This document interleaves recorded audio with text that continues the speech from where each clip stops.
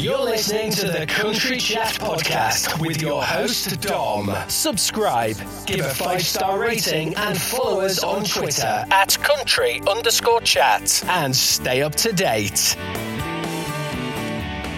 Hi there, you listen to the Country Chat Podcast with me, Dom. Today I've got a very special guest. Her name is Amelia Quinn. Hi, Amelia. Hiya, how's it going? It's going fantastic. How are you? I'm very well, thank you. What's the weather like where you are? We'll get the niceties out of the way. Miserable.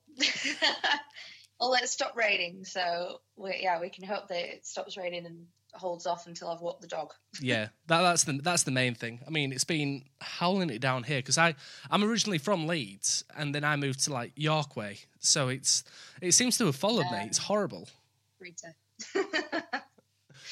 So if anybody's listening right now, they'll have noticed I mentioned on Twitter this morning that I've actually wrote a review. Now it's for your up-and-coming EP, Firecracker. It's a lovely review as well. Thank you very much. No problem. I enjoyed reading it. I mean, Firecracker, which is coming out really soon. 24th of July? 24th of July. It's very scary, but very exciting as well. I was about to ask, what's the emotions that are running through your mind? Not just when you're actually writing the songs, but you go into either a studio or you go into like your own studio to lay down the tracks, and then to now, when you're about to release it to the world. It's nerve-wracking because obviously it's something quite new compared to my last EP, which was very acoustic, sort of quite chilled out record. This one is full band. Yeah.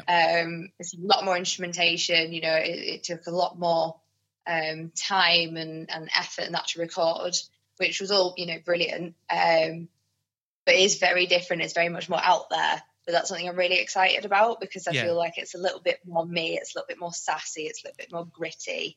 And just sort of, I think I described it as sort of kicking down the door and saying, hey, here I am. This is me.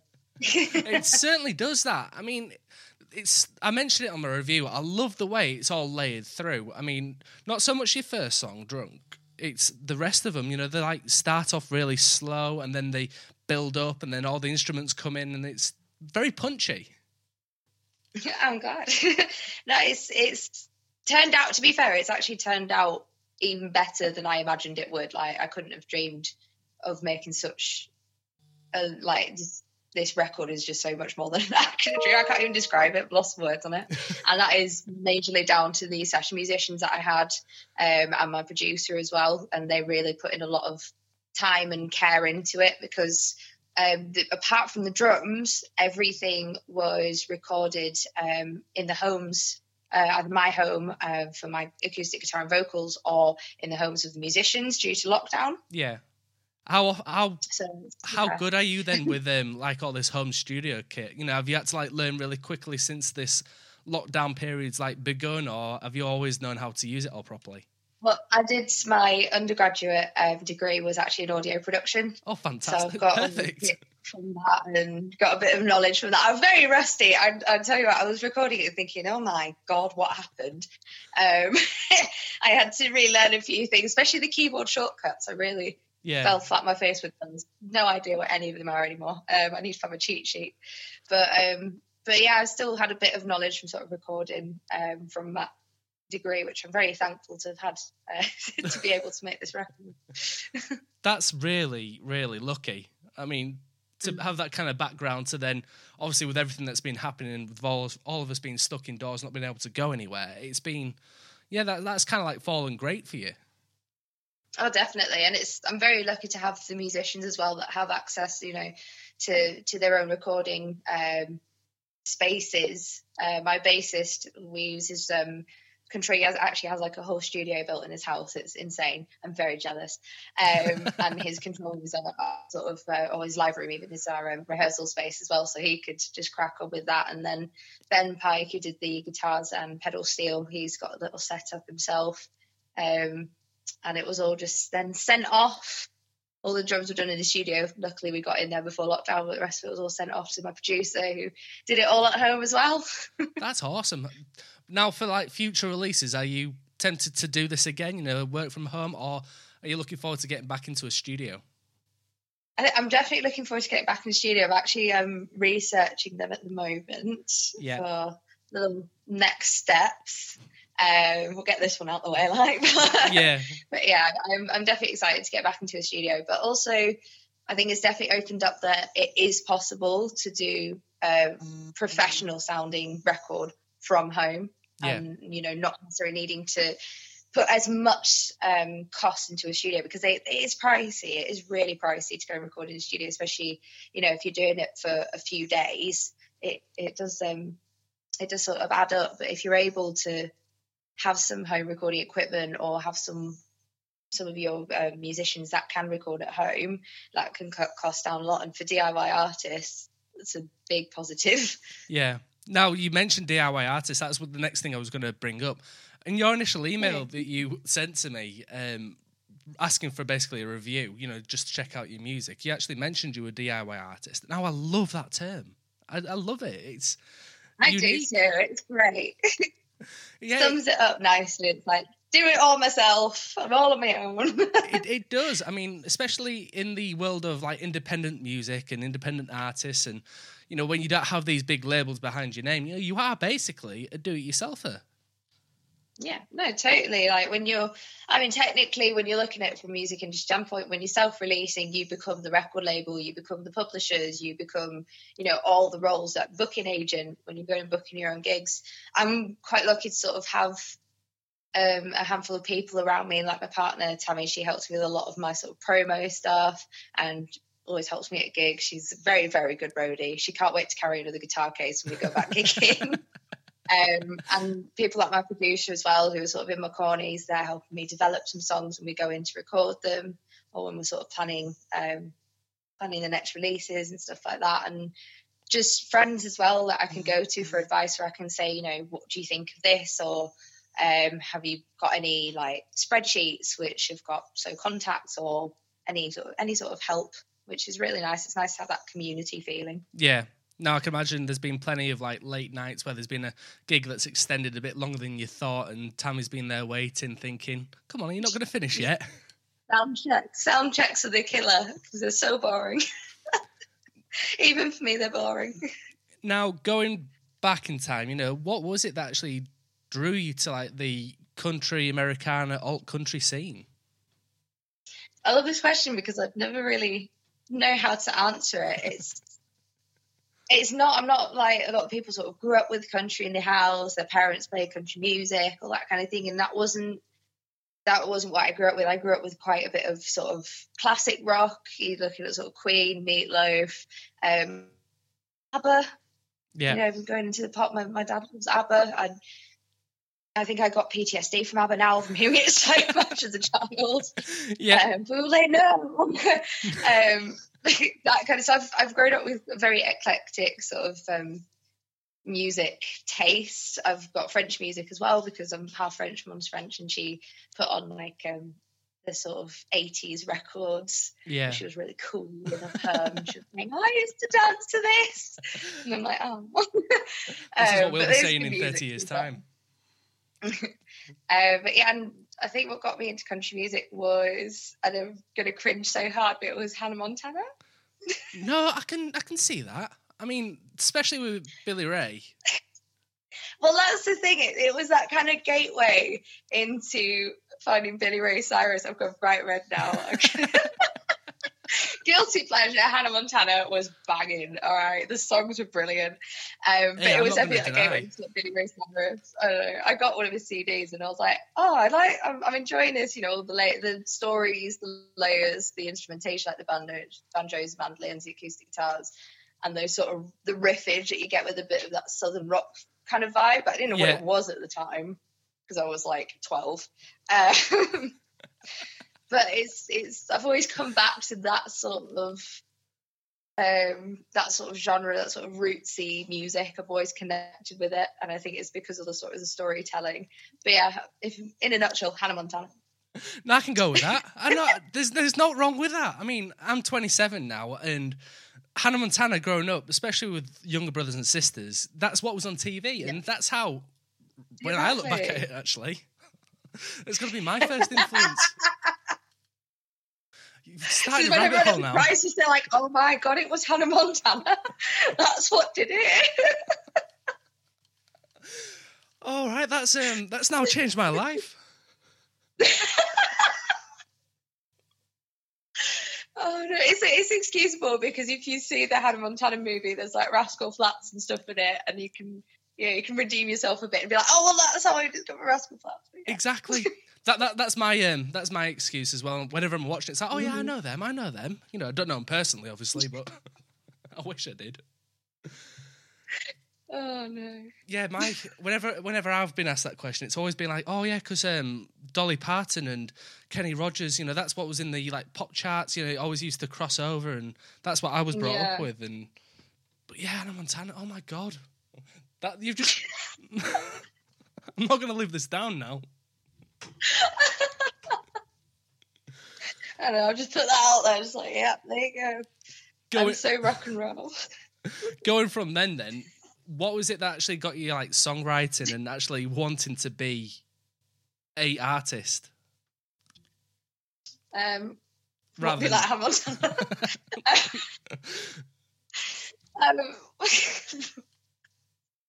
I'm just gonna collect myself.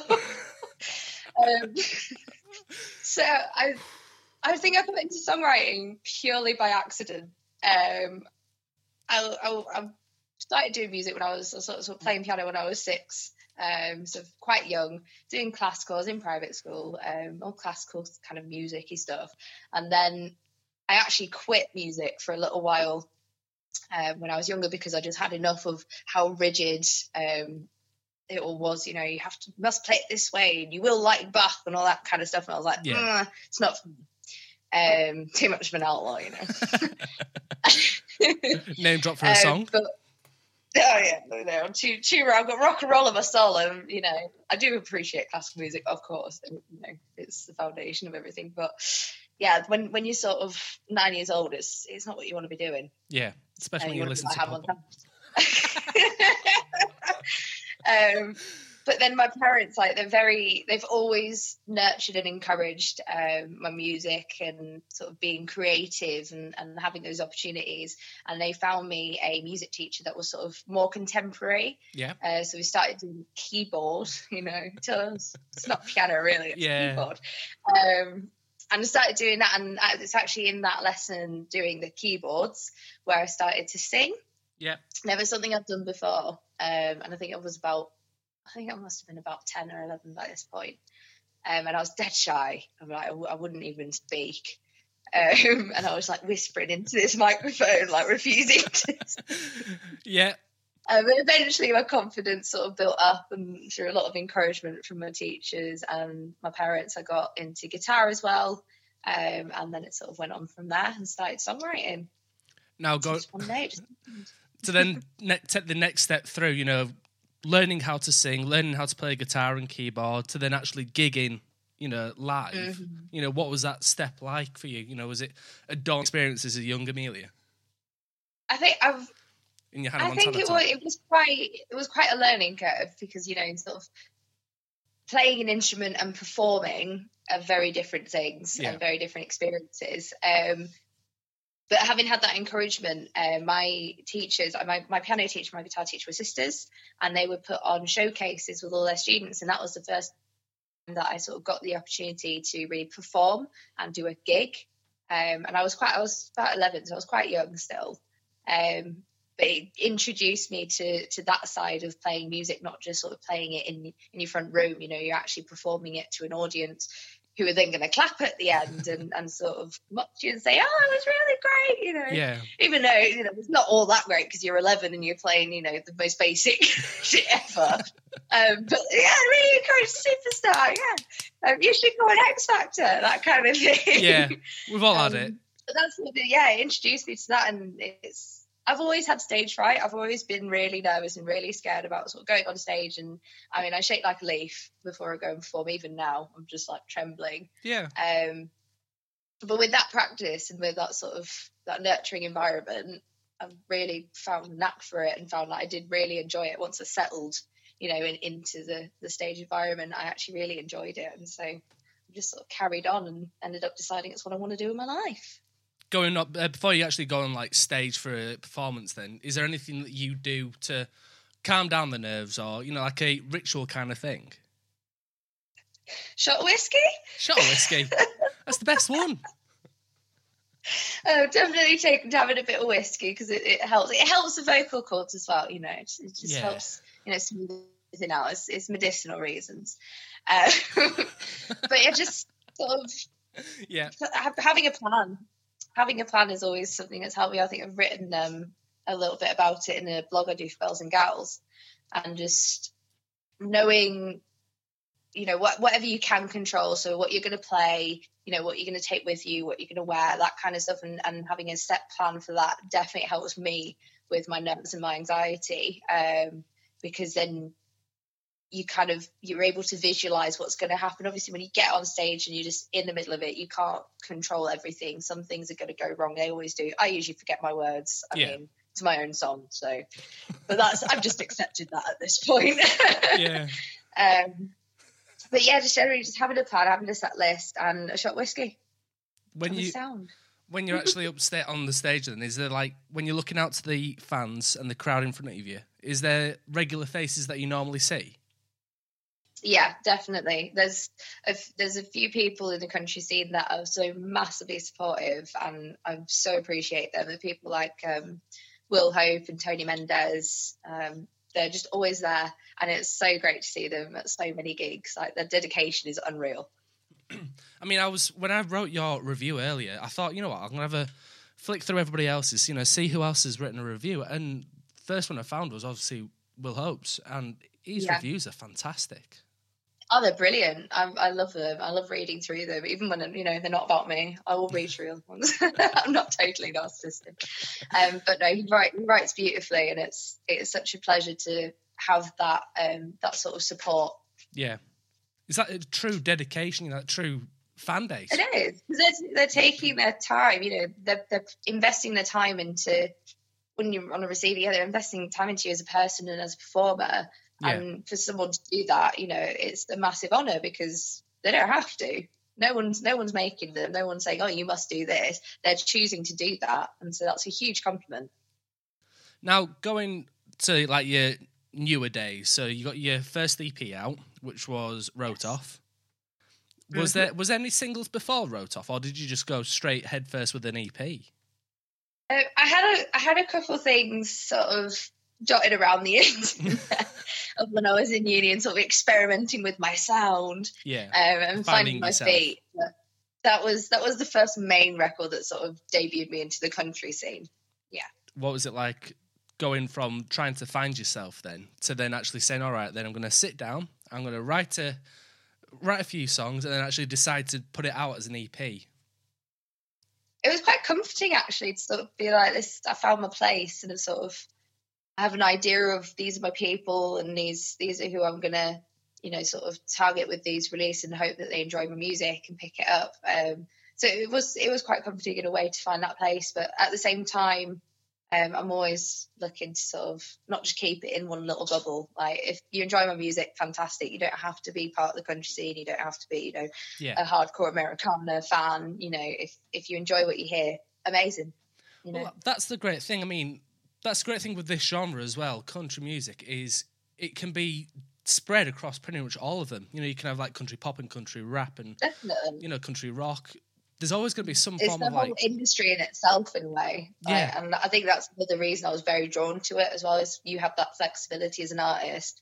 You don't have to sound one way. You can do several different things, and it can still be, because as much as it'd be nice, no labels, you are going to have labels at some point to know, where to put your music and where to funnel it through to, and sort of have that flexibility it's a really good feeling.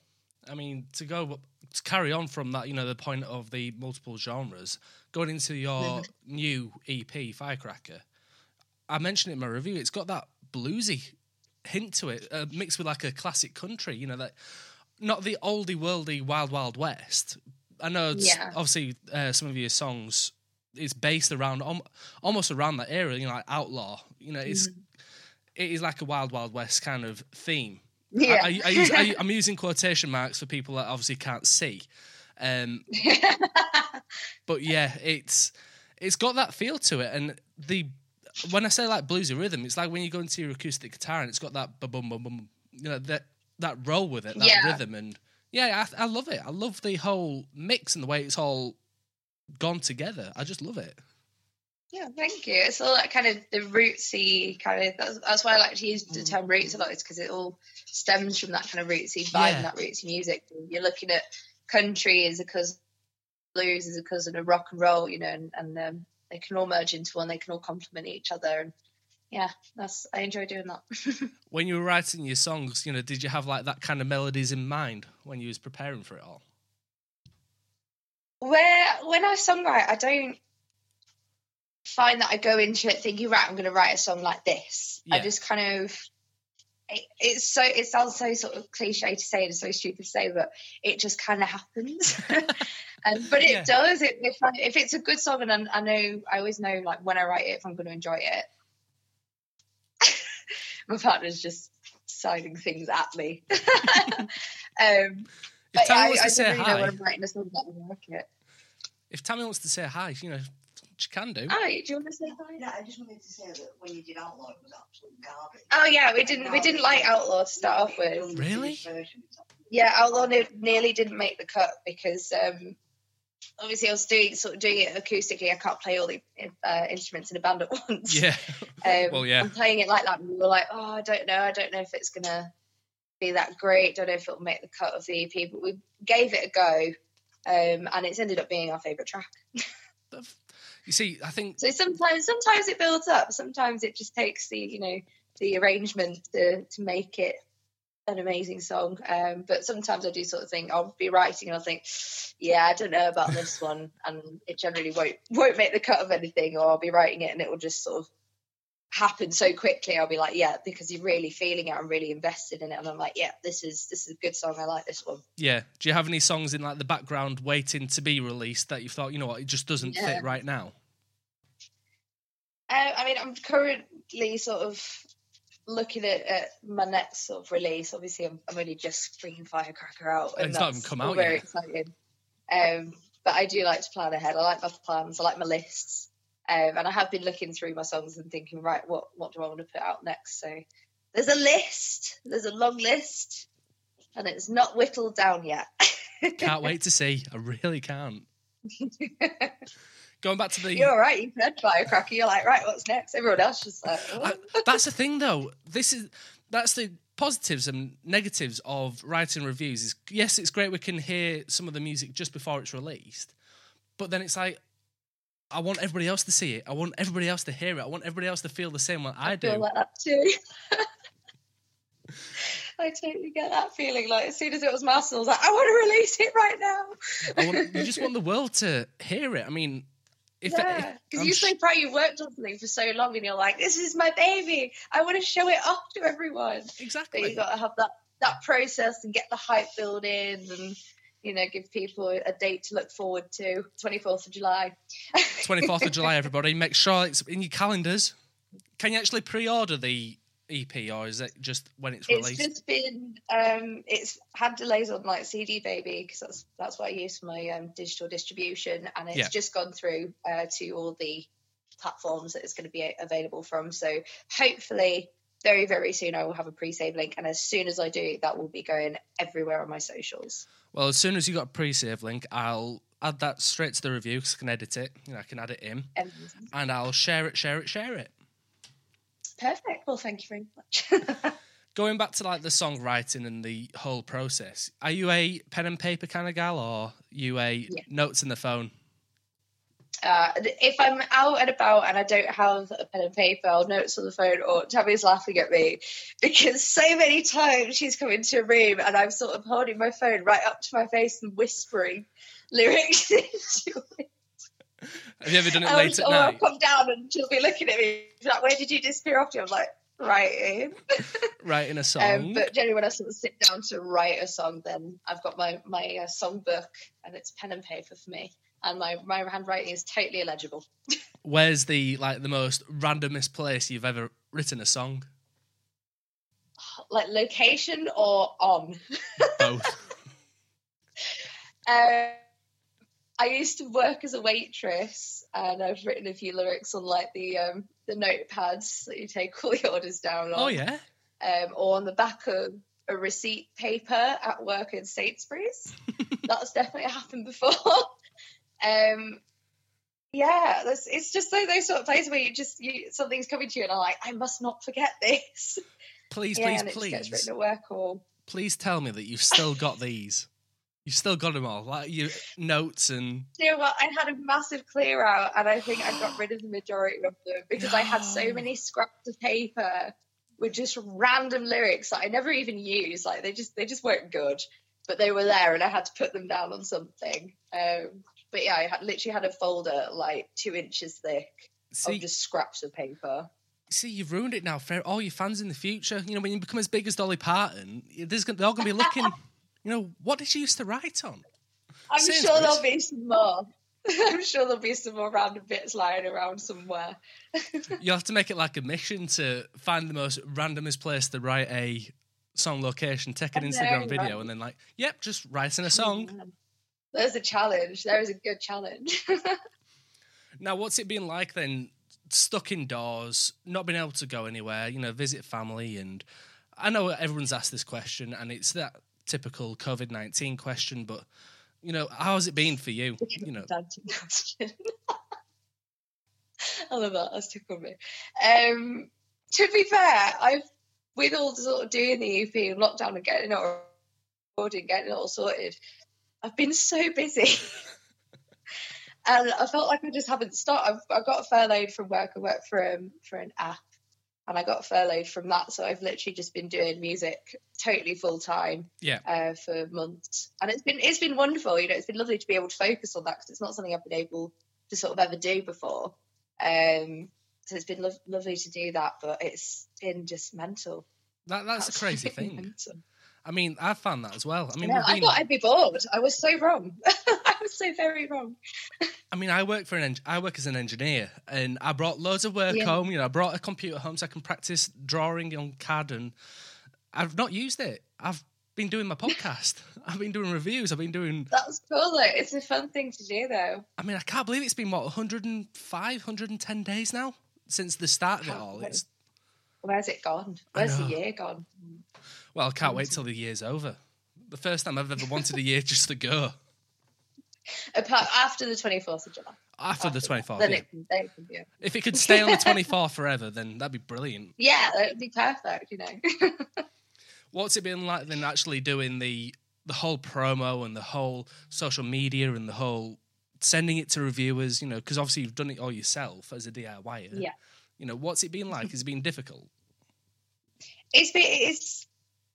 It's quite a lot of hours to put in. I think the biggest sort of struggle with it normally when I'm sort of back at my job and gigging or touring or doing whatever else is that it's a lot of hours that just need to go into this admin work. Yeah. I do enjoy sort of creating the promo stuff, like all the artwork and the videos and that kind of thing. But the emails and that, they just take a long time to do. Yeah. So I'm a little bit thankful in a way that I have been off and I have had that time to be able to do that and sort of do it properly and really cover all my bases and do it myself because, yeah, it's just time consuming. But it's great. It's the results are brilliant, especially when I get invited onto podcasts like this. See, that's what it's all about. What happened there? She tried to... Tammy tried to run out of the room. She sat with me and she had a sneeze coming on, but she didn't quite make it. Oh, and the dog's going. Oh, it's all kicking off. Yeah. Does the rabbit want to do anything? Do you want to do anything, Hank? Any noise? No? Okay. You see, just for everybody out there, just before we actually start a podcast, what I tend to do is I just give like a pre-warning because I've got a dog and he tends to bark at everybody that knocks on the door, posts a parcel through the door, anything. Just Mine eats my letters if they come. Move to somewhere that doesn't have the letterbox in the door. Yeah, but she used to eat my letters. You should get one of those cage things that go over the... I was considering it because you'd get bank statements with just holes all. You get a new debit card and it's already torn in Yeah, half. it's kind of chewed up. It's like, oh, okay, then. I guess I'm not spending any money then. The amount of cards I've had to throw away in the past because It's a good way of making savings, though. I mean, you can't spend your money until Apple okay, Music comes along. card. Going now from, you've obviously got your release on the 24th. Have you got any like virtual tours or anything lined up after the fact, you know, to promote the music? I've actually got my first 2 real life gigs since, you know, shit hit the fan. Yeah. And they are, one of them is a garden gig, which is sort of Westview Live. They're running spaced out garden sessions. Ooh. And one of them is at the Pendlebury Social Club. I think I've said that right. On the 23rd of August. I believe there are still tickets available to that. Awesome. But live stream wise, on the 24th is a virtual EP launch gig thing live stream. Awesome. You're excited? I am very excited. I'm trying to make it a little bit different as well and not just have me singing at people for an hour and a half. Yeah. Because as great as that is, I get lonely when I'm on my own. So I've invited everyone that's been involved with creating the EP to come on and have a chat, and that way they can get their credit, they can get their fair share of credit, and people can put faces to the names on the back of the CD. That's awesome. Are you doing like a Zoom call or like a joint? It'll be on. It'll be streamed on Facebook and Instagram, and I'm using StreamYard so everyone can get on the screens and have a chat and see and hear each other. Awesome! So everybody check that out. That's gonna be exciting. Yeah, I mean, it'll be interesting. You mentioned like nerves earlier and that stage fright. You know, Yeah. I can't imagine what it'd be like, just especially on release day as well, on the 24th, to then not say only here's my music, please buy it, but here's my music, please buy it, and I'm actually performing it as well. Enjoy. Yeah. It's like overload of me. What a great day. That's how it should be. No, it's gonna be it's gonna be fun. It's gonna be fun, and I just thought just something to celebrate and so you sort of lift the mood a bit and not just plonk out on the digital distribution and on CDs and be like, oh, that's that. You know? Yeah. Now, one thing I haven't mentioned yet, well, I mentioned it at the start, is you're from Leeds. I'm not from Leeds. I hate to disappoint, but I'm not from here technically. But I've lived here for a few years. Well, sure. Sure. Just outside of Leeds. Just moved to somewhere called Thornhill. Thornhill? That's towards, it's towards Bradford Way, isn't it? Yeah, Dewsbury sort of way. Yeah.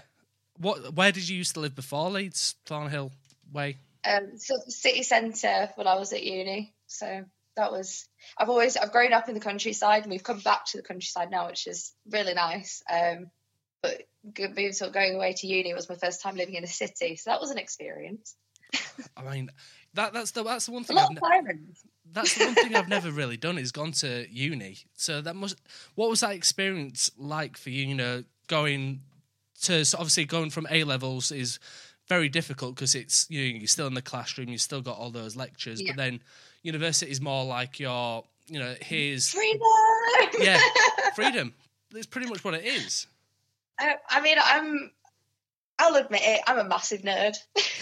So I had, really good attendance. I love my lectures, but in all fairness, I was studying things that I really enjoyed as well, like audio production. And then I did a postgraduate at Leeds University doing music business, sort of get a bit more clued up. And because that's when I decided I really wanted to go for music and be an artist as a career.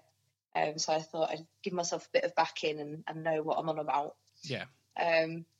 So it was a really good experience, and the knowledge that I gained from those courses, it was just brilliant, and the tutors were amazing. The guidance that they gave me was really valuable, and it still sort of informs my decisions today. Yeah. Is there anything you'd change? Very interesting. Do you know what? I'm one of those people that I'm like, as much as there were some bits that could have been better, or there's some bits that I could have done without. At the end of the day, it got me to where I am now. Yeah. It got me the songs that I've written. It's got me the experience that I had. So no, I wouldn't change anything. That's awesome. That's how it should be. Yeah. I love that little. Make me who I am. She's looking at me just like, you smooth bastard.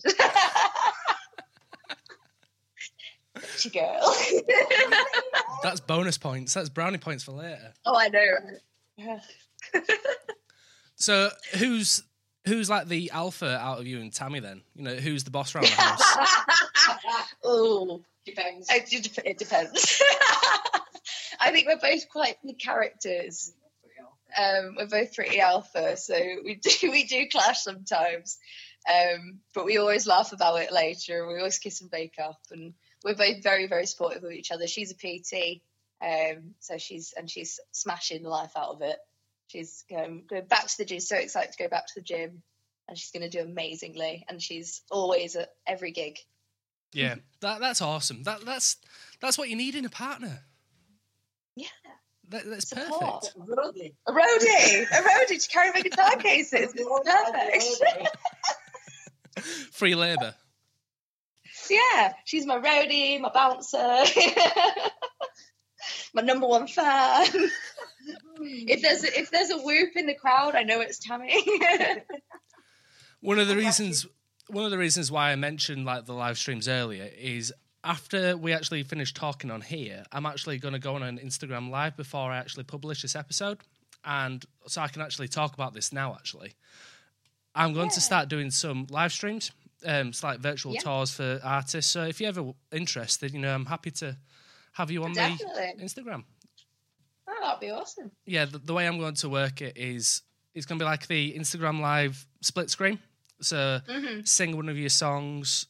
We'll talk about the song, you know, backwards and forwards kind of thing. I love things and I love live streams as well because when you're on a stage and when you're an actual gig, you can sort of go meet and greet the people afterwards, the audience and, you know, your fans. But on a live stream, you're literally talking to them in real time. And that's one of the things I do actually really enjoy about it is I can really interact with my fans and have a good chat. And it seems just a little bit more intimate and a little bit more personal. Do you ever find that when you're actually performing, you'll see comments come up and it just completely distracts you, throws you completely off?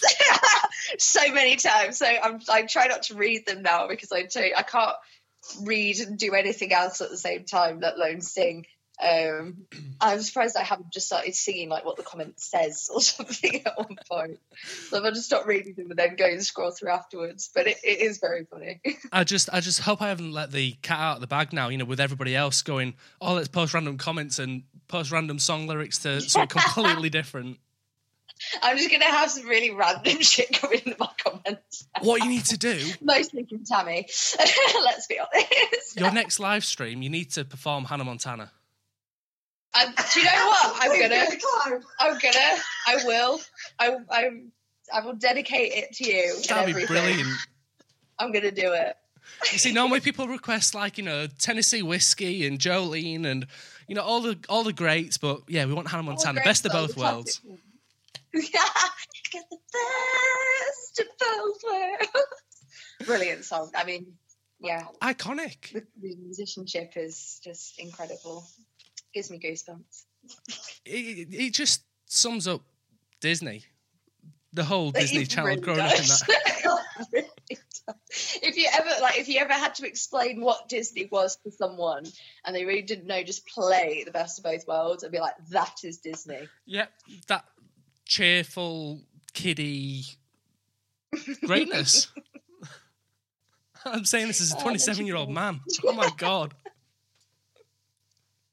It's so innocent. We were all so innocent. What did we become? Oh my God. Yeah. Going back to like uni then. What was it like? Did you have any like performances? You know, did you ever play, you know, around like busking around Leeds or playing in the pubs? That's one thing I've never done is I've never busked. I've done the reason I don't busk and I don't really like doing it is one, I like being warm. Don't we all? And I used to be a restaurant singer and do those kind of club gigs and that kind of thing. And I just feel like I've been there, I've done it, and I just want to take a bit more time on focusing on my career as an artist rather than trying to go out and sort of do covers and that, and it works for a lot of people, and that's brilliant. And I've mad respect for people that can be an original artist and a covers artist and do it all. I think that's amazing. But for me personally, I really struggle with it. Being a restaurant singer, did you have people come up requesting music all the time? They'd either make requests or they'd just sort of give me dirty looks because I was singing over the conversation. I'm trying to wait here. It's quite disheartening. Like when you get used to, I think I wouldn't be able to go back to it either, because when you get used to sort of being in an environment where the fans are so dedicated and they really listen and hang on to your songs and really sort of listen to the lyrics and you know, really the story and everything, and then going back to sort of, oh, you're just going to sing in the corner of like a little bar or something while everyone does whatever they're doing. It's a bit disheartening, and I think I just get too annoyed.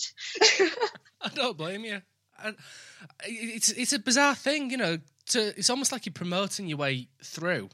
So obviously, for you, towards the bottom will be, you know, performing in the lounge, you know, in front of your aunts and uncles and mums and dads, and to then go to restaurant, to now being where you are now, and you've done fantastic.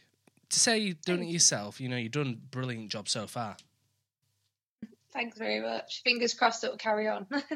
Might need to get a bit of help though at some point. Have you got anything in mind regarding like help, management wise or social media wise? I'm open to it. So if anybody's listening, if anyone has any ideas or any offers, you know, give me a shout. If anybody's listening and you're cheap enough, That's always seems to be like a big factor in everything. You know, price. You know, if it's cheap, fantastic. I'll go for it. I mean, I've done it. You know, it's. I think it's because when you're sort of doing it all yourself and you're not signed and you haven't got a massive financial backing, like publicists and PR and stuff like that, it is very expensive. Yeah. And you don't like. Obviously, a lot of the time when they're the good ones, they know what they're doing and it will do something and it will be beneficial, but for something that's not totally guaranteed, if you haven't got that money to burn, then it is worth just sort of learning and doing it yourself. And when you learn as well, you get that knowledge in, you can use that all the time. Yeah. And it's not something you're going to lose. If you just kind of hand it off to someone else, that's great. And if that works for you, perfect. But I do feel if you don't educate yourself at least a little bit, you're missing out. Yeah. No, I totally get that. I mean, with doing this, I've had to learn so much, you know, social media wise. I mean, I don't know how you lot do it. Facebook, Instagram, Twitter, all the time as well. I mean, like 100 hours screen time a day. I don't know. I bet you loved it when, like, I don't know if you've got an iPhone or not, but with iPhones, we've got the screen time app where it tells you how long you've been on certain like apps. Oh, and for God, me, I used to have one, and I would not want to know what it is. It's horrible. It's like, oh my God, I'm really spending that long on Twitter and Instagram. It's like, where's my life going? But then you realize, you look back at what you've done. It's like, oh yeah, I was actually promoting that. I was promoting that. Yeah, it's a lot of time. It's that time consuming again. It's just putting the hours in, but it is all worth it at the end of the day, especially when you put in something out like Firecracker and all these people are so excited and you get all this feedback and they're like, oh my God, can't wait. And it just makes it worth it. It's very rewarding. That's what it's about. That self-reward as well, you know, feeling great about something, because you should, you know, you should feel coming out and just going, I'm a badass. Like, I'm so good. You certainly are a badass. Not if you knew me for real. Not after you've listened to this. If you listen to that, I'm a badass on Firecracker. In real life, I'm just like the total opposite. No, real life, you're down to earth, and that's what matters. Well, that's good. Going towards like your studio then, you know, at home, the equipment you've got, what was it like actually going from uni to then setting up shop at home, really, to make sure you can put down the vocals? You know, what was it like actually looking for the right microphones and the right systems to use? And I think it was obviously because you're going to be putting quite a bit of money into it because it does cost a lot. All this kind of kit, and it's, for me, I've built it up over a while, because there's no way you can just go out and be like, right, I'll buy a whole studio, please. Flat pack from IKEA. It's what I made earlier. It's taken time to sort of build everything up, but I think the benefit of doing sort of production in uni and that was like I got to play with a lot of different types of like microphone, a lot of different types of desks, a lot of kit that I wouldn't necessarily be able to otherwise, and get my favourites down. So my go-to microphone for pretty much everything is the C414 standard studio mic. Every studio's got one or several. So I ended up saving up and getting one myself, and that's what I feel like my voice sounds best through. And it works on guitar and it works on, pretty well everything. I mean, the main reason why I wanted to ask that was because your actual EP, Firecracker, it sounds like he was in a proper studio. It sounds like he was in a professional environment, not just in your home. I think that's a huge credit to my producer, Arjun. Like, he's just so on it, like vibe-wise. He gets what I'm trying to do. He gets my vision. He sort of gets my ideas. And he's so easy to work with because we're on that same sort of wavelength. He did my first EP as well. Yeah. And the Mistakes single, he did that too. But those were done in the studio. But this sort of being done at home, I think it was slightly more challenging, but I'm so proud of what he's done because I've just kind of handed it all off to him. It's all been recorded at home. The guitar wasn't recorded through an amp. It was just a DI dry signal and do something with it to make it sound cool. And he really has. He really went down on it and made it sound incredible. So that's fantastic. I mean, it must help having him, obviously, with previous music. It must have been so much easier for him to know where you're coming from because he knows you personally. Yeah, definitely. Because I think that's why I like sort of find people I click with and sort of stick with those people. There's a sort of the actual loyalty and that kind of thing. But when you click with someone, when you're on the same wavelength, sort of creatively, it's just so easy to work with them. And like, why wouldn't you go back to that? Why wouldn't you sort of make it as easy as possible for yourself?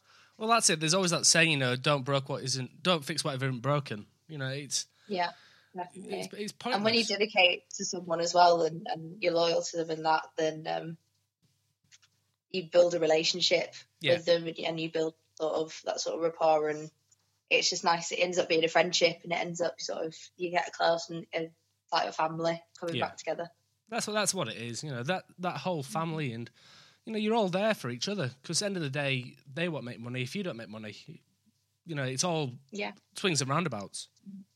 And it's take a chance on someone. Like, it goes both ways. You can take a chance on a musician and say, right, well, I'm going to do this for you, or they'll take a chance on you, and it's a two-way street kind of thing. And if you're there for them, they'll be there for you. Oh, that's how it should. Oh, that's awesome. That's brilliant. That's why I believe it. Like, there's so many instances, especially where I used to be in a rock band, and especially in the rock scene. I don't know if it's still like this now, but it definitely used to be such a competition. Yeah. And I don't get that. I do not get that. Even with me and other artists, like, I will build other artists up. They'll build me up, and it's that two-way relationship. There's no competition about it. Someone's not going to go, oh, I'm a fan of this person, and therefore will not be a fan of this person. Yeah. No. Exactly. They just want to listen to good music. If they like what you're doing, they're going to listen to it. If they don't, they're not. And that's okay. Exactly. I mean, it's the same, from this, point of view as well. I've got to stay as impartial as I can. I'm not going to say, all right, I love you more than I love you. It's pointless. It's just going to push people down. It's going to ruin people in the long run. Don't tread on people to get your own successes. I don't believe in that. And I do believe if you do that, you're not going to get where you want to be. Yeah. Because someone is eventually going to see that and they're going to go, no. Yeah. You're a big believer in karma. I do. Good girl. Yeah. I believe in karma as well. I believe whatever comes around, whatever you do upon someone's going to do upon you. So if you do good upon people are going to do good upon you. It's like you say, two-way street. Yeah, definitely. Definitely. Now, going on from that, I want to now talk about your album art. Yes. I love it. As simplistic as it is, it's great. Well, massive credits to Tammy because she took the photo on a mobile phone in our bedroom in front of a sheet. Really? And she got the firecracker in my hand as well. She ironed the sheet. I got a foot on there. Yeah, it was because it was after we did a whole photo shoot, but it just didn't suit. It didn't go with it. It wasn't saying enough. It wasn't sort of reflecting the record enough. And so I got another idea in my head, and I said, "Oh, will you help me do this? Because we were at lockdown, we couldn't hire a photographer, we couldn't go anywhere to do it." Yeah. So yeah, we ended up just doing a sort of mini shoot in the bedroom at home, in front of a bed sheet, and that's where the album art came from, and it's just fantastic. That's brilliant. I just love how simplistic but so effective it is. You know, it says it all. I mean. I'm glad it's not just me. You see, that Tammy, you need to not do what you're doing at the moment. You need to be more into photography and working more into that side. I've told her she helps me with so much of my sort of design and stuff.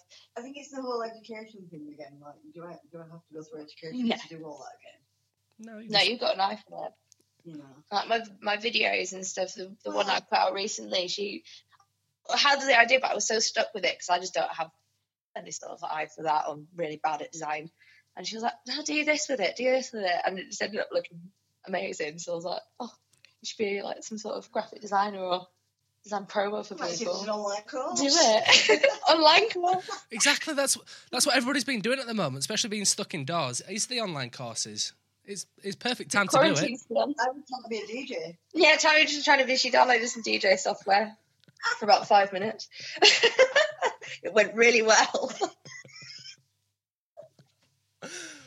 Oh, I can't stop laughing. My jaw's hurting. It really is. You just need to the beat.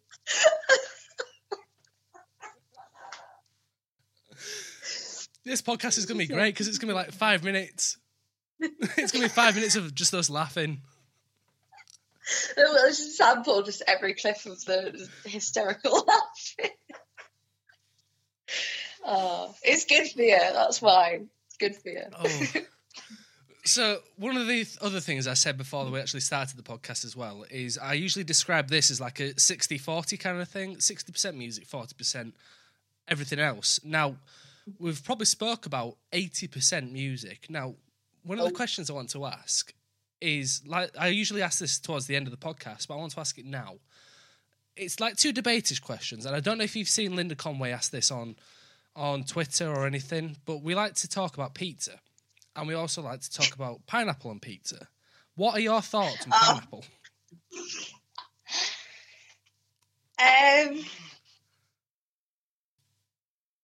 That's such a good question. Do you know what? I think I've only ever had it once. Yeah. And it wasn't disgusting, but I wouldn't choose to eat it. You see, that's a valid answer. That is totally valid answer.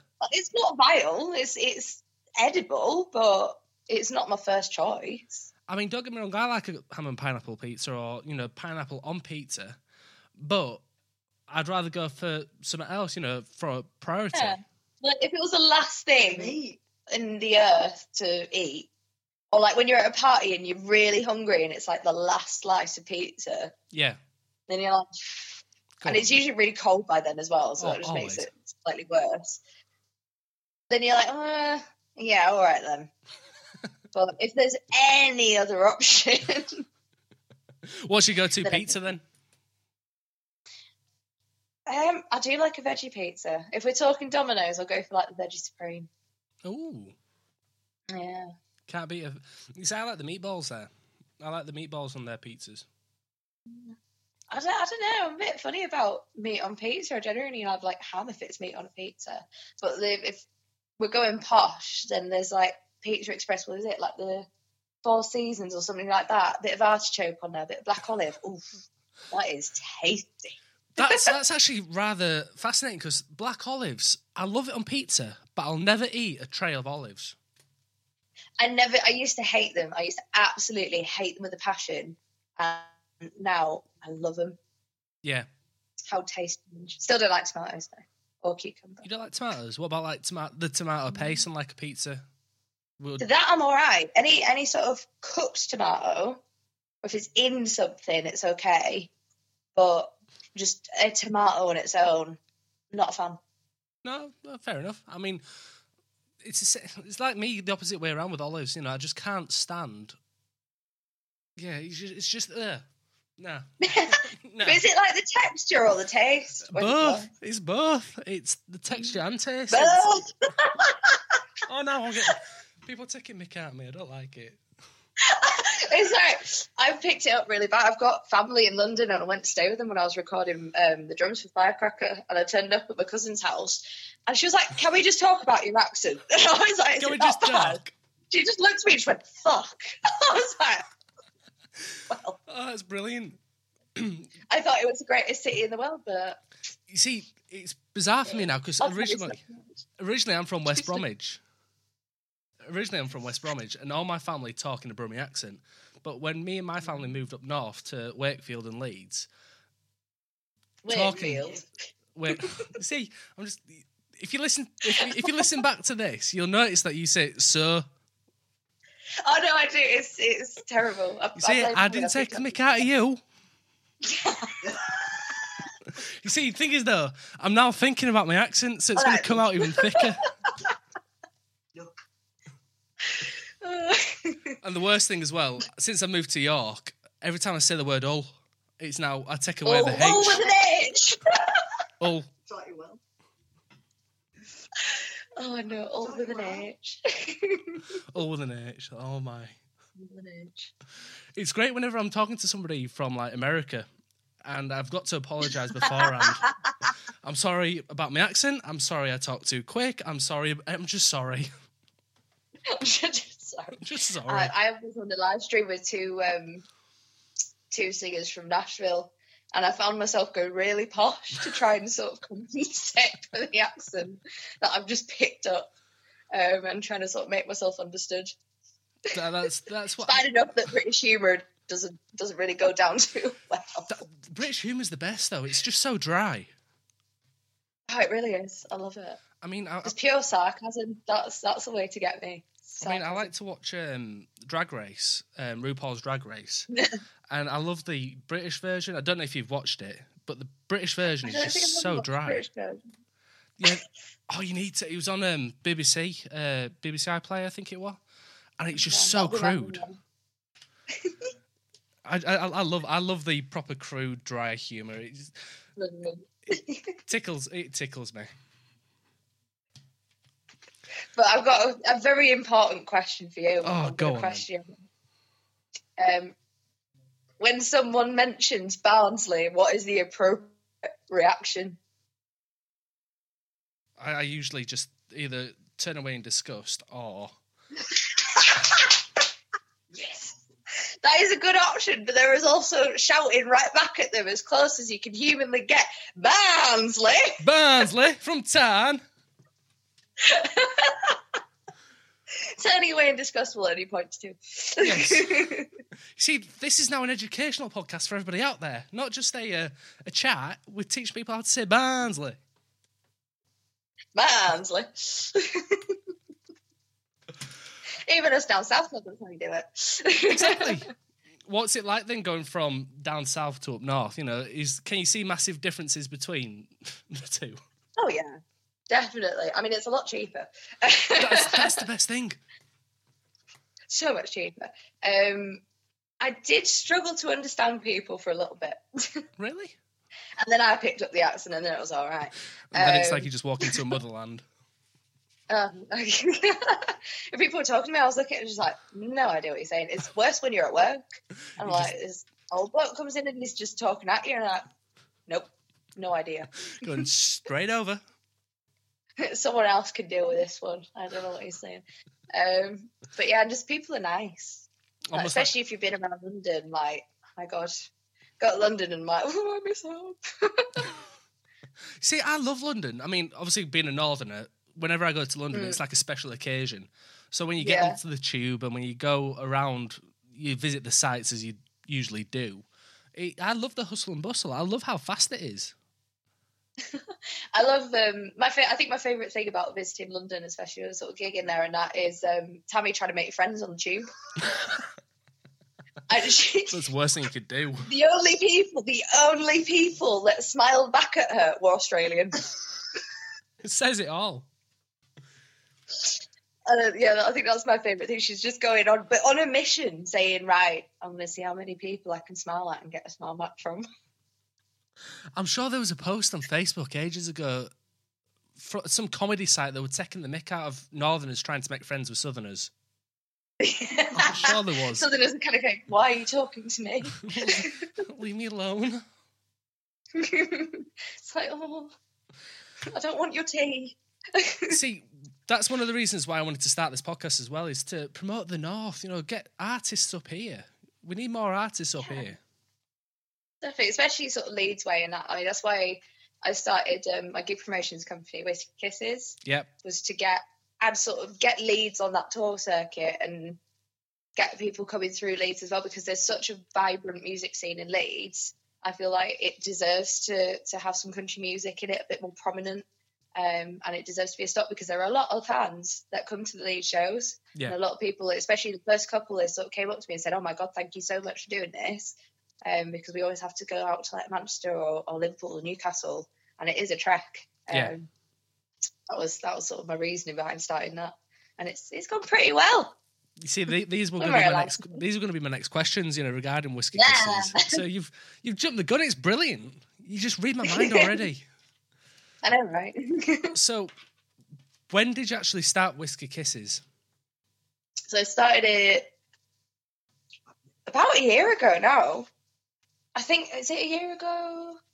This month. August. Some point this month. It's either this month or August, but it's been roughly a year. And we started with a writers' round, because I want to.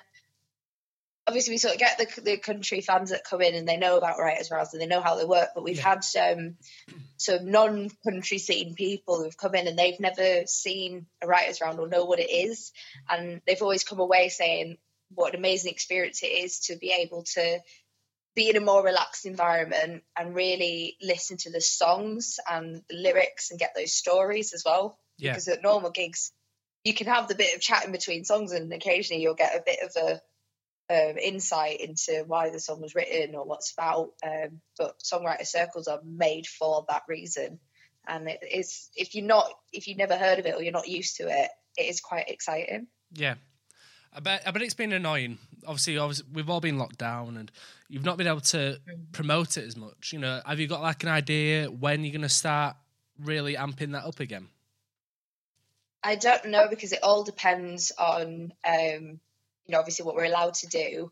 Yeah. I don't have access to an outdoor space at the moment, so I can't even really do anything outdoors right now.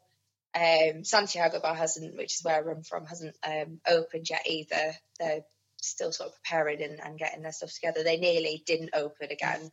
Yeah. They had to do sort of a fundraiser and that, which was a little bit heartbreaking, to be honest, because they're such a good venue and they're so kind for putting up with me. My crazy request, like, I need 5 microphones. Like 5 stools? Like, yeah. All the bar stools from downstairs. But yeah, so it all sort of depends on what we're allowed to do and how quickly that all goes. But in all honesty, I don't think we'll be seeing much until either the very end of the year or next year. Sadly. Oh, I know there's been a lot, especially from the government now, talking about funding towards the arts and investing a bit more money back in. I mean, yes, it's late, but better late than never. But is it enough? There's just still so many questions and so many people that's still suffering. It's that uncertainty, isn't it? Yeah. Almost makes it, you get the financial side and you sort of get that. It's devastating, people losing their jobs, but it's that uncertainty as well that just is the cherry on top in a way. Yeah. It's such a blur to just not know. That was the hardest thing, especially at the start of all this, was the fact that nobody knew. We didn't know if we should go to work. We didn't know if we should stay at home. We didn't know if it was safe to go out. There's so many memes of Boris Johnson and so many songs now where people do that voiceover things. At least one thing we've seen is that there are a lot of creative people out there. That's what it's about. And when they on have TikTok. a lot of time on their hands, there's some absolute comedy gold. Have you been addicted to this TikTok craze then? We did. For a couple of weeks there, yeah, we kind of went a bit mad with it and did a few, mainly on Tammy's account. Lots of shenanigans. It kind of wore off after a bit. I think the novelty wore off, but we had a couple of weeks of I'm gonna have to try messing and search around. for them. And there was an I don't know if I can talk about it. Can this be edited in case I can't talk about this? Yeah. It's very funny though. There was an instance which was not TikTok related, but it was boredom and stupidity related. Tammy, bless her, was trying to lighten the mood. Yeah. And lightening the mood ended up with a rather large circular bruise on her forehead. Because she tried to be a unicorn. Ah. Need I say more? I think people can gather. That is The funny. bruise lasted 2 weeks. 2 weeks. I couldn't look at her for 2 weeks. Just with the image I of. just kept crying and laughed every time I looked at her. You must have been. And she had to PT some clients on video call. At least it wasn't super glued on. It's. At least it wasn't super glue. It could have been worse. But yeah, so don't be a unicorn, kids. Sort of thing. Yeah, kids. As a PSA, do not attach certain objects to your forehead as they may bruise. Even if it looks like a good idea. It was very funny. I mean, it achieved enlightening the mood. Oh.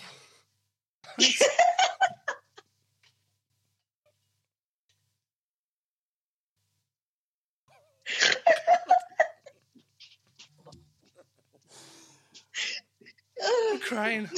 Oh, I'm crying. I'm doing a live stream after this. I'll send you a picture. We'll send you a picture. That's brilliant. Oh. Oh my god. All right.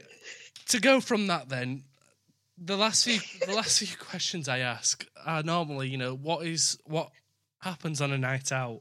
What is the? Are you sure you want to? That's what I'm worried about now.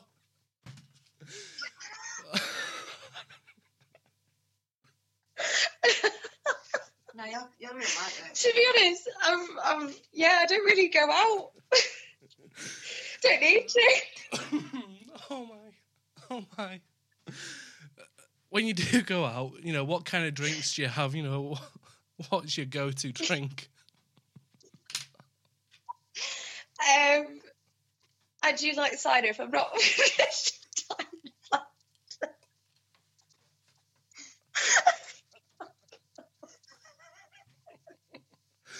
Oh, it's too warm in here. Cider. If I'm not going on a heavy night out, it's cider. If I'm drinking at home, then it's moonshine. Moonshine. Oh, I'm drinking at home with it. The other question I usually ask is tea or coffee? Both. Do you have biscuits? Do you like to dunk any biscuits in your tea? I have Belvita breakfast biscuits. Belvita. Normally people say like bourbons or cookies. Belvita breakfast biscuits, they're wonderful. They're lovely. The last question I'm going to ask is the last debate-ish question. Jaffa cakes, to you, are they a biscuit or a cake? They're a cake. A cake? They're a cake because they're tax dodgers.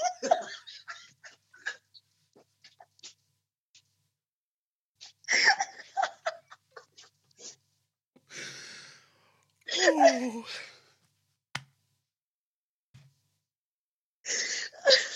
I'm gonna go. I don't know anymore. I'm lost.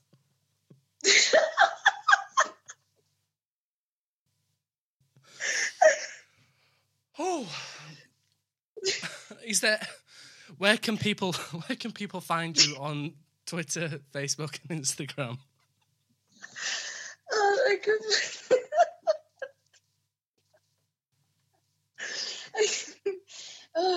Everything is under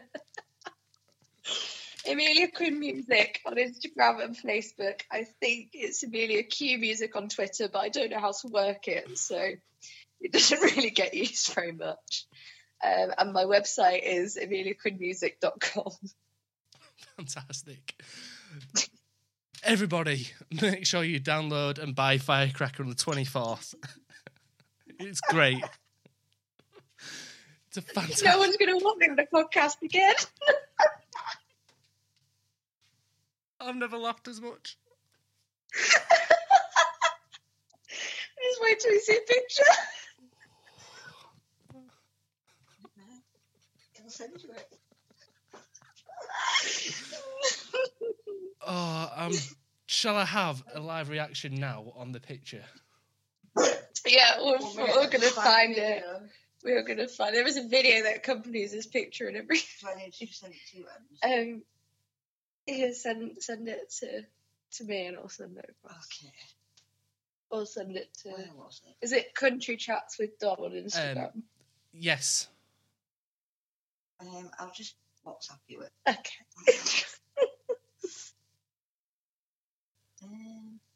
Don't tell me I've deleted it. Oh, don't say you've deleted it. I can't. I won't have deleted that. You posted it on your Facebook, so it's on the internet.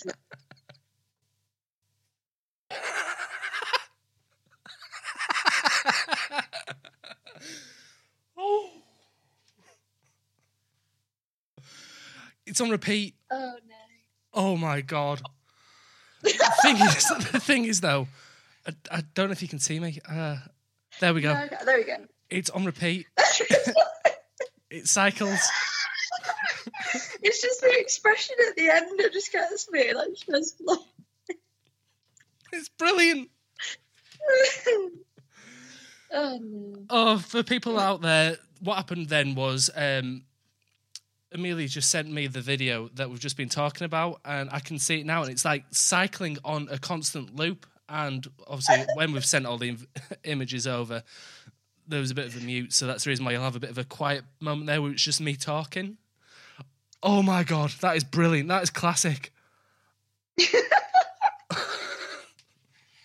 It's just that face. I love it. Bravo. I feel sorry for everybody out there that's not going to be able to see that video. I know, right? DM me. If you want to see the video, DM Amelia. Amelia Quinn Music. Make sure you check it out. Oh, man.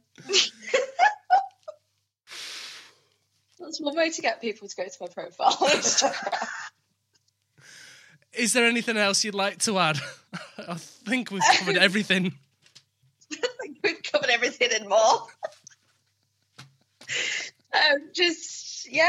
If you like, if you've enjoyed this chat and you want to check some more stuff out, then check out our socials and hopefully see some of you on the live stream on the 24th of July when Firecracker comes out.